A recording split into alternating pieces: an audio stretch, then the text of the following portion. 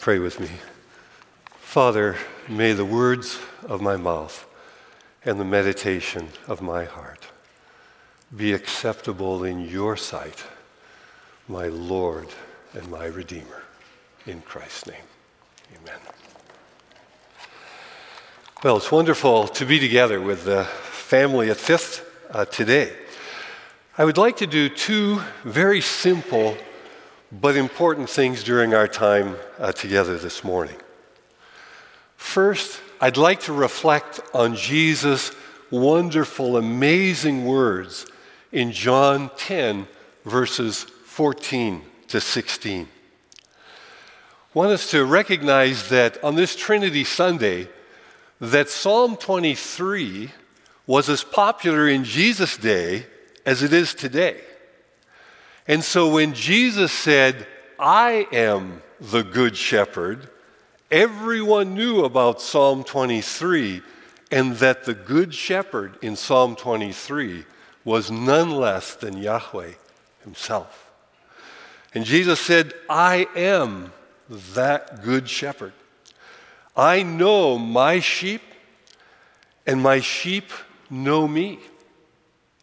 Just as the Father knows me, and I know the Father, and I lay down my life for the sheep.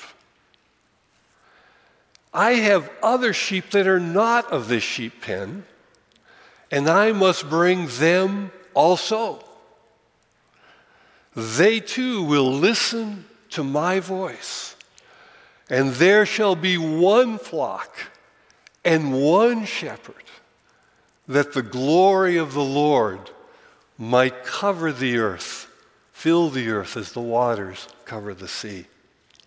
The second thing that I'd like to do this morning is share several stories as illustrations of Jesus' passionate desire to bring other sheep that are not of this sheep pen, that they too may listen to his voice, and there will be one flock and one shepherd.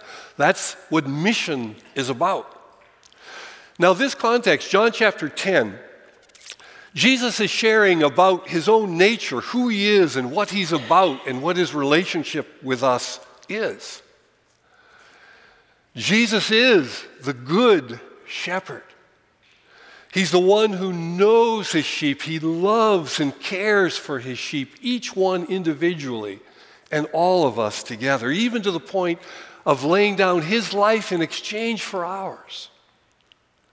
In other New Testament passages, Jesus says more about his heart, his purpose. He loves his sheep so much that he will even leave the 99 in the security of the sheepfold and go searching for the one that is wandering, that's in mortal danger, that needs him. Jesus emphasizes in John 10 also the intimacy of this relationship that Jesus has with us. He knows us by name. I know my sheep. There's nothing about us that Jesus does not know. He's intimately aware of our thoughts, our attitudes, our strengths, our weaknesses, our sins, our struggles, our temptations, our successes, and he loves you, me. And his purpose is that his sheep will also know him, recognizing his voice. And the inference is that in so doing, we trust him implicitly and will go anywhere that he leads. And then Jesus introduces a surprising twist in verse 16 where he says, "I have other sheep that are not of this sheep pen. I must bring them also, and there will be one flock and one shepherd." Now, the disciples had been coming to understand that Jesus is the Messiah, and that's wonderfully good news.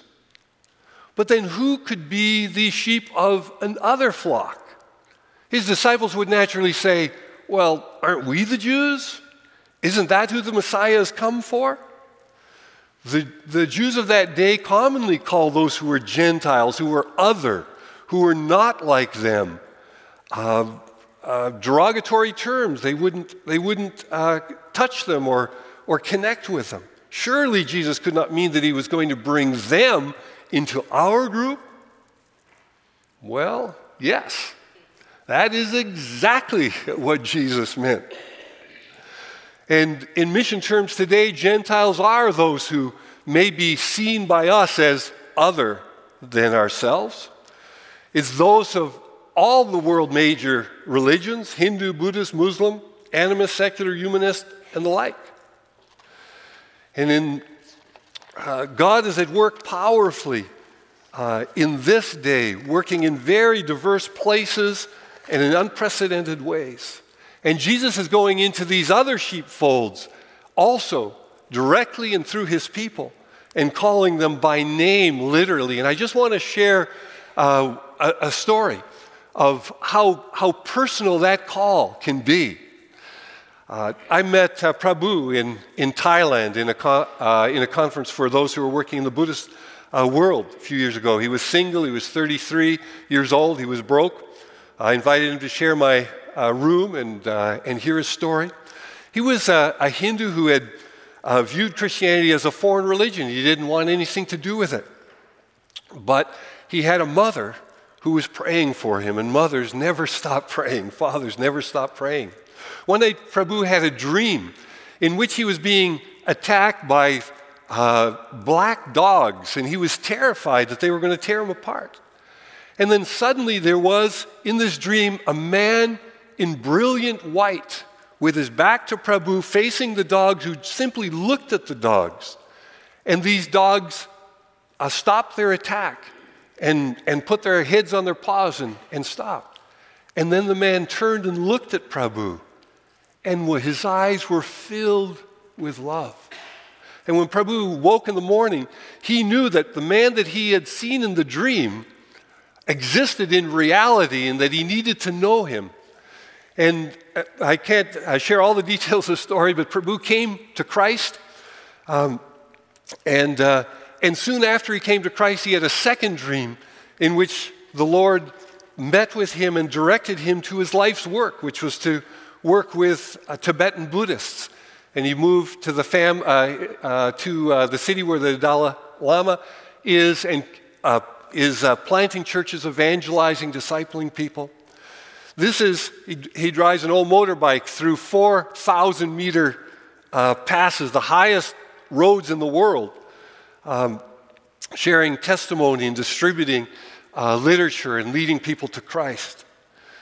This is one sheep that Jesus calls by name into his kingdom and into ministry. And currently, there are so many Hindu people coming to Christ in India that the government has chosen not to release its own census data for fear of disruption.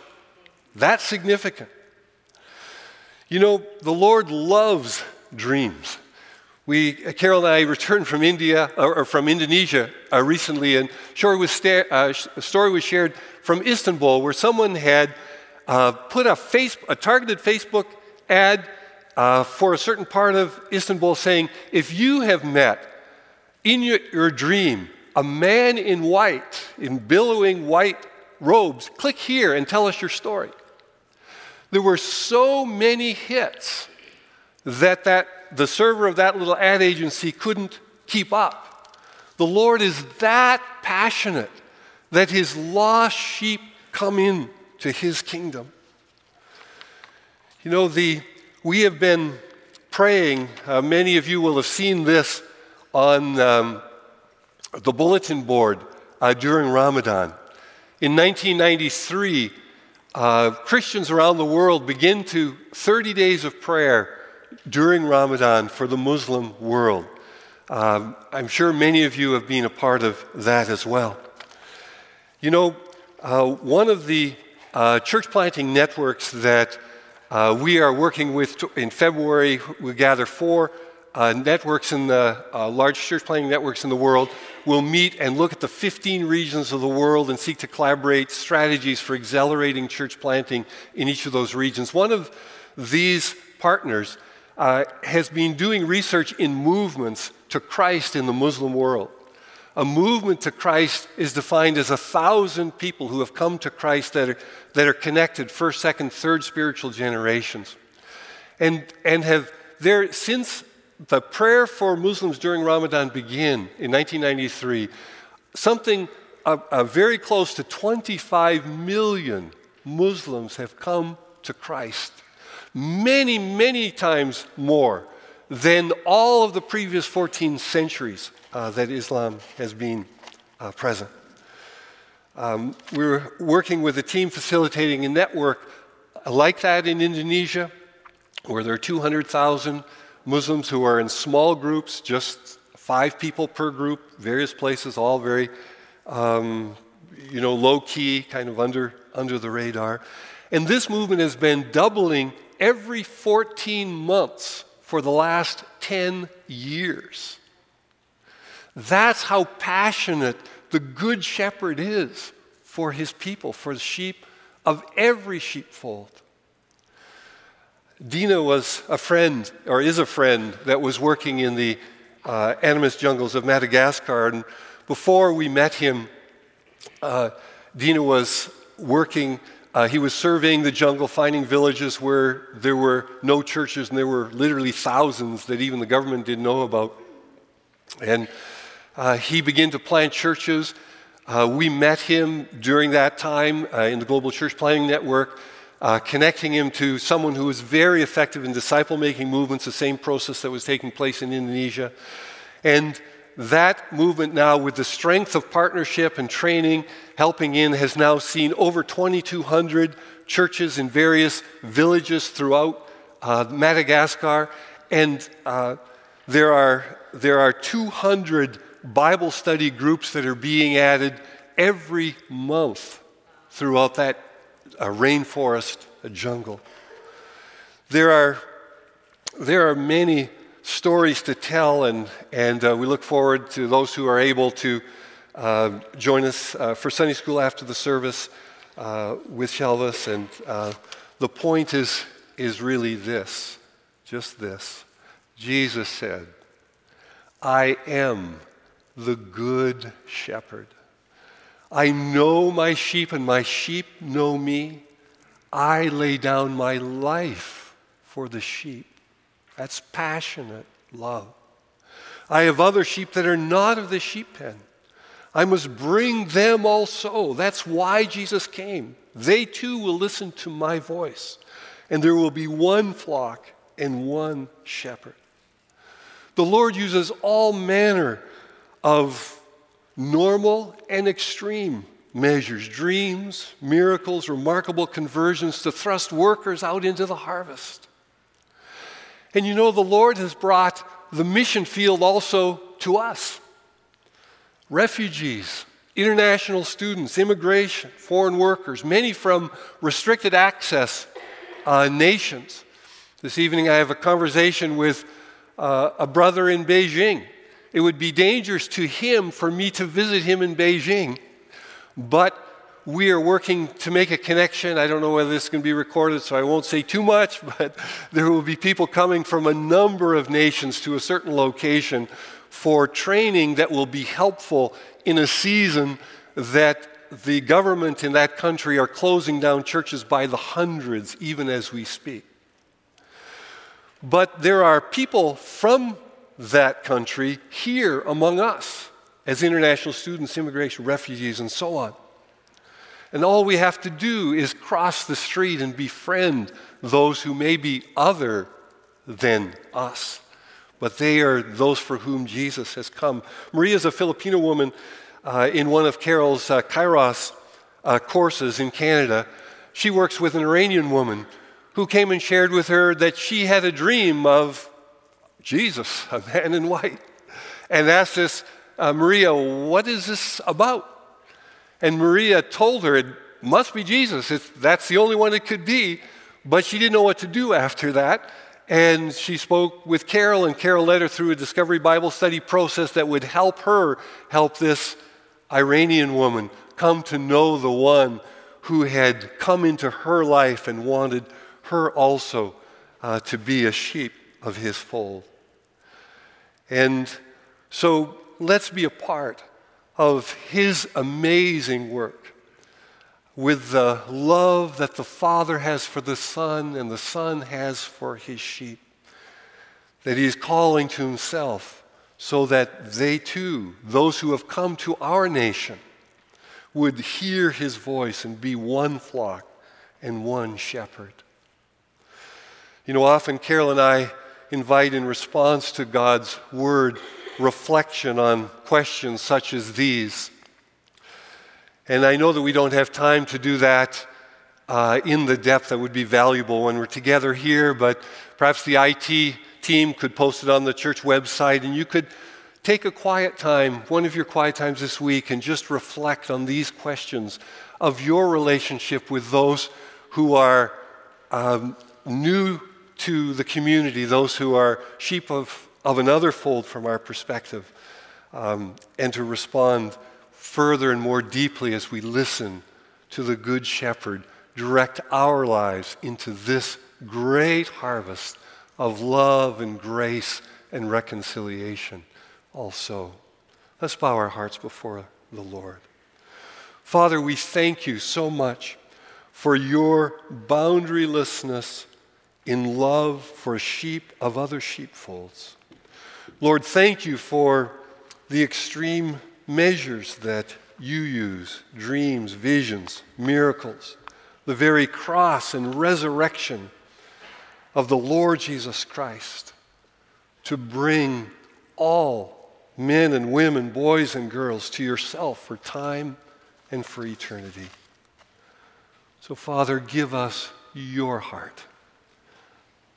Give us your eyes to see opportunities near and far for which you have prepared us. May your kingdom come. May Jesus be lifted high above all the earth. In his matchless name we pray. Amen. Amen.